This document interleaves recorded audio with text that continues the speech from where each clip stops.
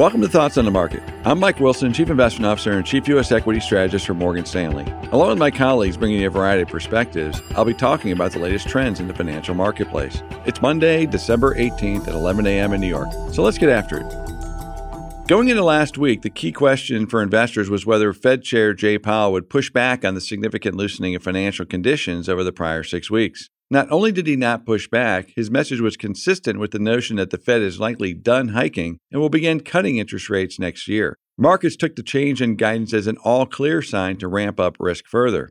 Given that policy rates are well into restrictive territory, the Fed likely doesn't want to wait to shift to more accommodative policy until it's too late to achieve a soft landing. That's a bullish outcome for stocks because it means the odds of a soft landing outcome have gone up, even if this dovish shift also increases the risk of inflation reaccelerating. Given the price reaction to the news last week, it appears that markets are of the view that the Fed isn't making a policy mistake by shifting more dovish too soon.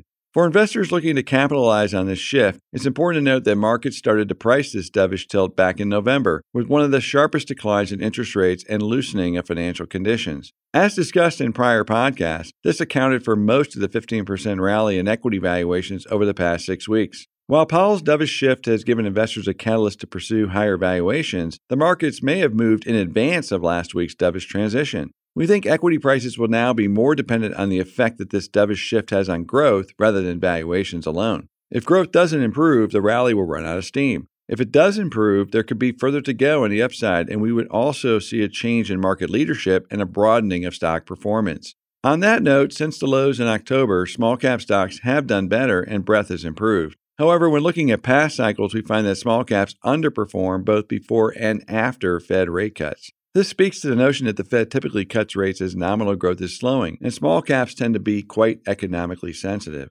Thus, the introduction of rate cuts may not drive sustainable outperformance for small caps or lower quality stocks by itself. However, if the earlier than anticipated dovish shift in the context of a still healthy economic backdrop can drive a cyclical rebound in nominal growth next year, small caps look compelling over a longer investment horizon. In our view, the probability of this outcome has gone up given last week's Fed meeting, but it's far from a slam dunk after such a strong rally.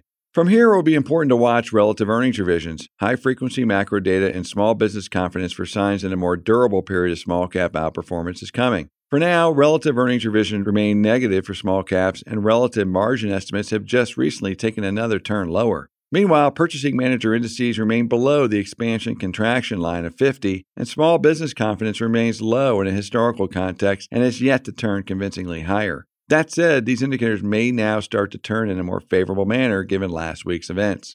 The bottom line, small caps and lower quality stocks have rallied sharply with the S&P 500 since October. We believe most of this outperformance is due to short covering and the seasonal tendency for the year's laggards to do better into the end of the year in January. For this trend to continue beyond that, we will need to see nominal GDP reaccelerate and for inflation to stabilize at current levels rather than fall further toward the Fed's target of 2%. While this may seem counterintuitive, we remind listeners that the average stock does better when inflation's rising, not falling, and that may be what the market is now anticipating.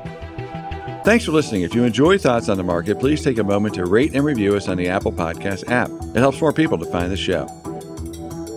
The preceding content is informational only and based on information available when created. It is not an offer or solicitation, nor is it tax or legal advice. It does not consider your financial circumstances and objectives and may not be suitable for you.